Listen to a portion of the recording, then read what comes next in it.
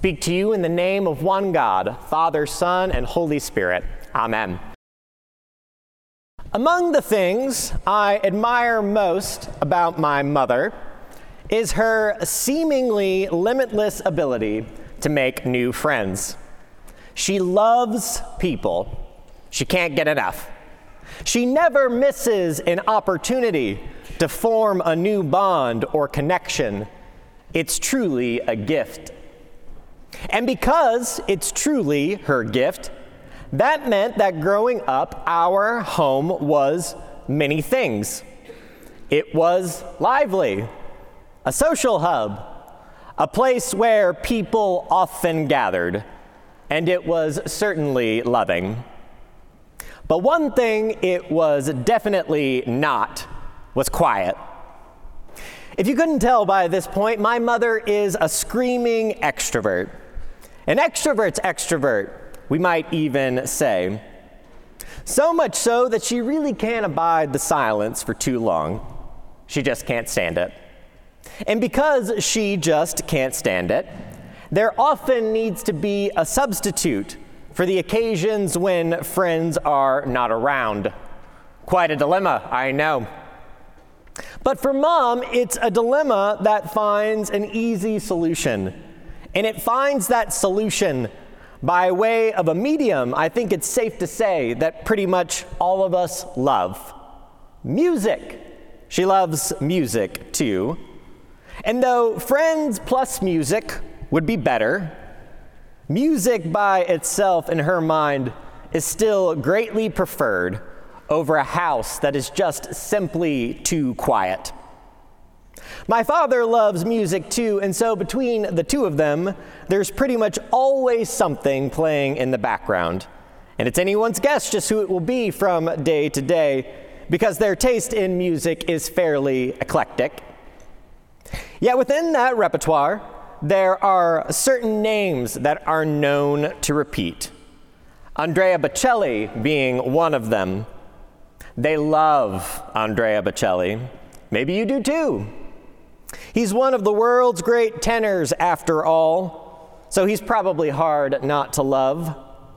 And though I sometimes think it's a bit cheesy to say this out loud, I have to admit that when it comes to Andrea Bocelli, I love him too.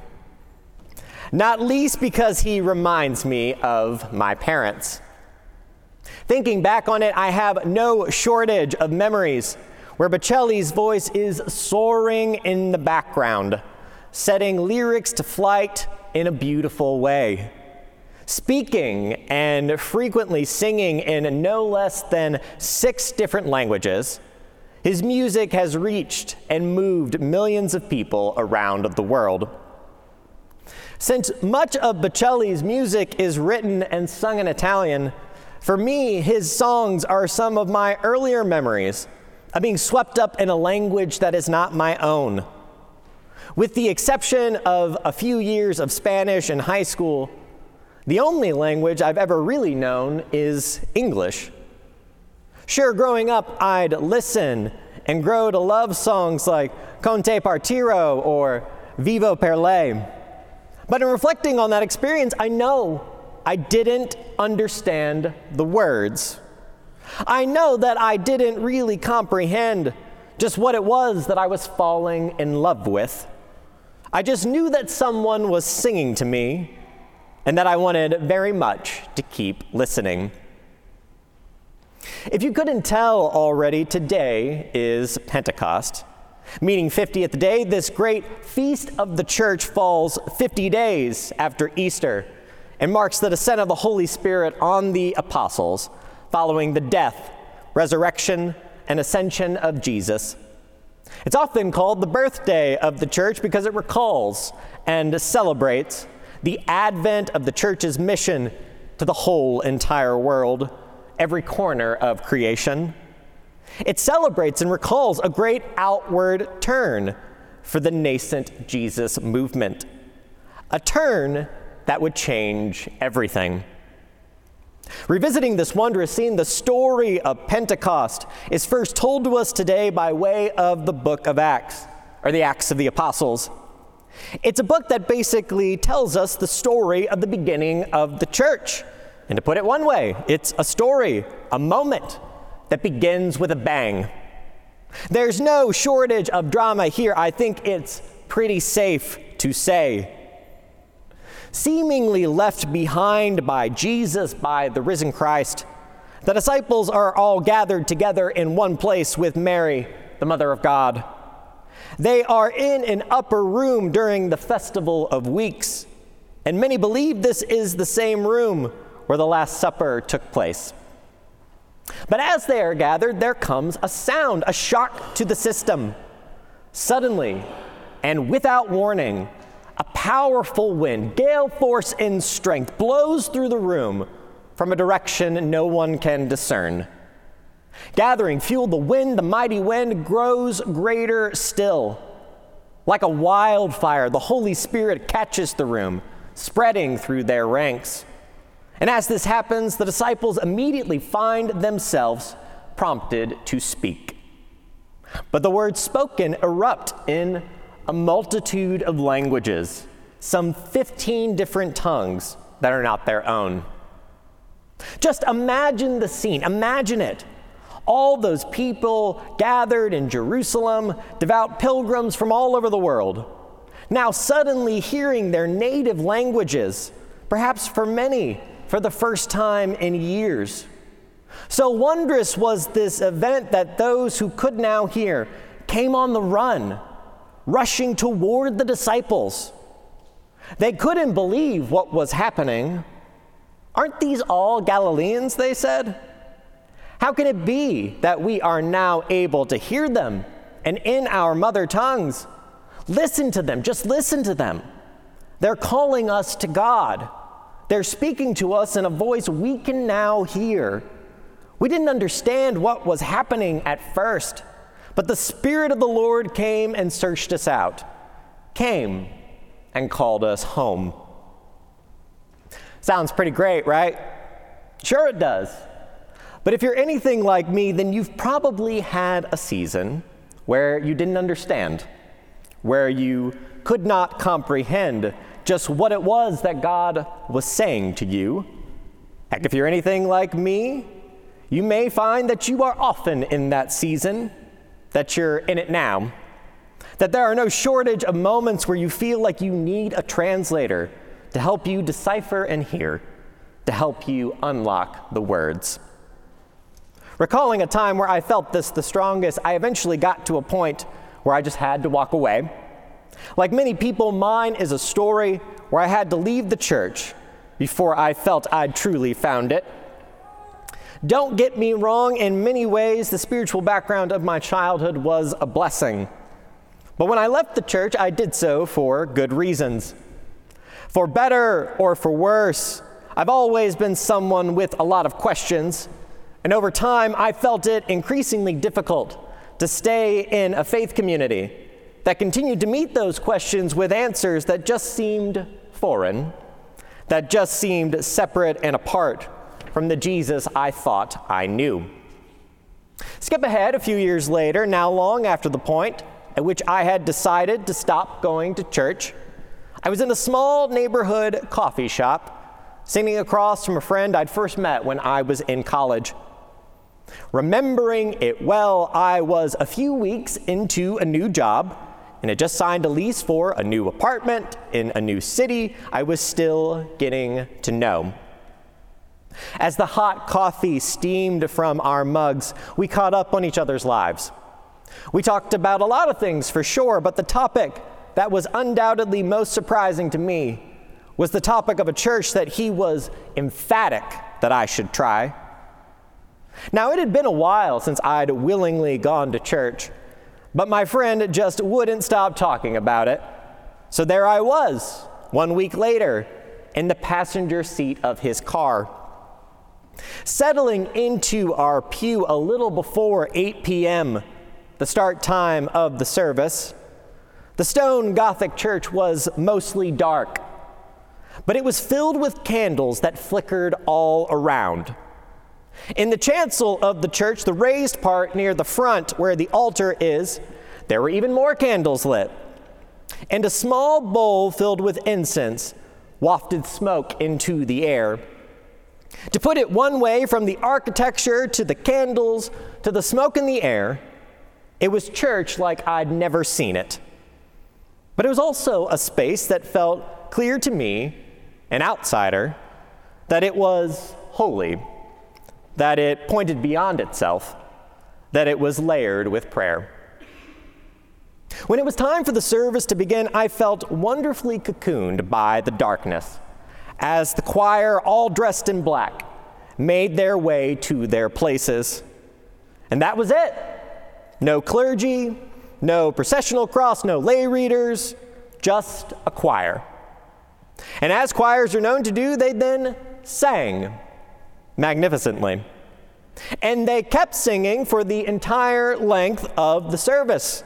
In fact, that was the service, which meant that our job as worshipers was just simply to listen as they sang.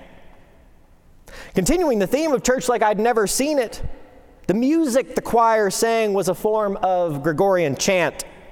It's basically the nighttime prayers of monks set to glorious tune, and the words are pretty much always in Latin, a language I also do not know. But gosh, it was so beautiful. From there, it didn't take long before I soon fell in love with this service, attending nearly every week. And eventually, over time, I branched out and started coming to the Eucharist in the morning, coffee hour, outreach events, and so on. Then months later, I was in the same passenger seat of the same friend's car, talking about the experience, and I said, "You know, I'm really astonished to admit this, but I think I'm actually becoming a Christian." Yes, if you're anything like me, you may have had a season where you didn't understand, where you could not comprehend just what it was that God was saying to you. Heck, if you're anything like me, you may find that you were often in that season, that you're in it now, that there are no shortage of moments where you feel like you need a translator to help you decipher and hear, to help you unlock the words. Thinking on this, the poet Rilke writes, "Be patient. Be patient toward all that is unresolved in your heart, and try to love the questions themselves, like locked rooms and like books that are now written in a very foreign tongue. Do not now seek the answers which cannot be given you, because you would not be able to live them." And the point is to live everything. Live the questions now. Perhaps you will then gradually, without noticing it, live along some distant day into the answer. Yes, perhaps you will then gradually, without noticing it, live along some distant day into the answer. In the stories I've told you this morning, there's a common experience of, at first, not understanding the words. But whether they were in Italian or Latin, whether it was a ballad or prayers chanted into the night, I knew I was falling in love with something, even if I couldn't yet comprehend just exactly what it was. All I knew, the only thing, was that someone was singing to me, and that I wanted very much to keep on listening, to follow the words, even if I couldn't yet understand them. And a further lens on our Pentecost story, Jesus, in today's selection from John, greets the disciples on the other side of a locked room, speaking a word of peace as he then invites them to receive the Holy Spirit. But before he does, he shows them something. He shows them his hands and his sides. He shows them wounds born and made from a journey through a broken world. But what does all that mean for us? What does it invite us to take away? Well, as is appropriate on Pentecost, today at Grace Church we have a baptism.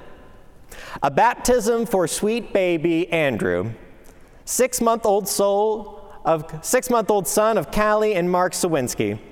And as is the case for most baptisms here, since most of the candidates are infants, as is the case, we're going to say some words over Andrew that, to be honest with you, he probably won't understand. We're going to say some prayers over him, importantly. We're going to pour some water over his head, waters of new life. And even though, again, he probably won't understand it, we're going to take chrism, holy oil, and make the sign of the cross on Andrew's forehead. We're going to seal him with the Holy Spirit and mark him as Christ's own forever. But why? Why do we do that? We do that because the church exists to promise him, to promise you, to promise everyone that the Spirit of the Lord is ever walking beside us. We do that because from day one on this earth, we are all making a journey through a broken world. A wonderful yet daunting pilgrimage where we will all get lost sometimes, where we will all find ourselves in places far from home, in places where the language is not our own and the books are written in a very foreign tongue. But God's promise through all of it unendingly is that he will never stop singing to us. He will never stop the serenade that proclaims the good news of his love. And if you don't have the answers now, guess what? That's fine. Just live the questions, live everything. Perhaps gradually and without noticing it, you will live along some distant day into the answers. Yes, perhaps gradually and over time, you will look back one day and realize you'll see that through it all, Jesus was there, walking beside you all the time. In the name of the Father, and the Son, and the Holy Spirit, amen.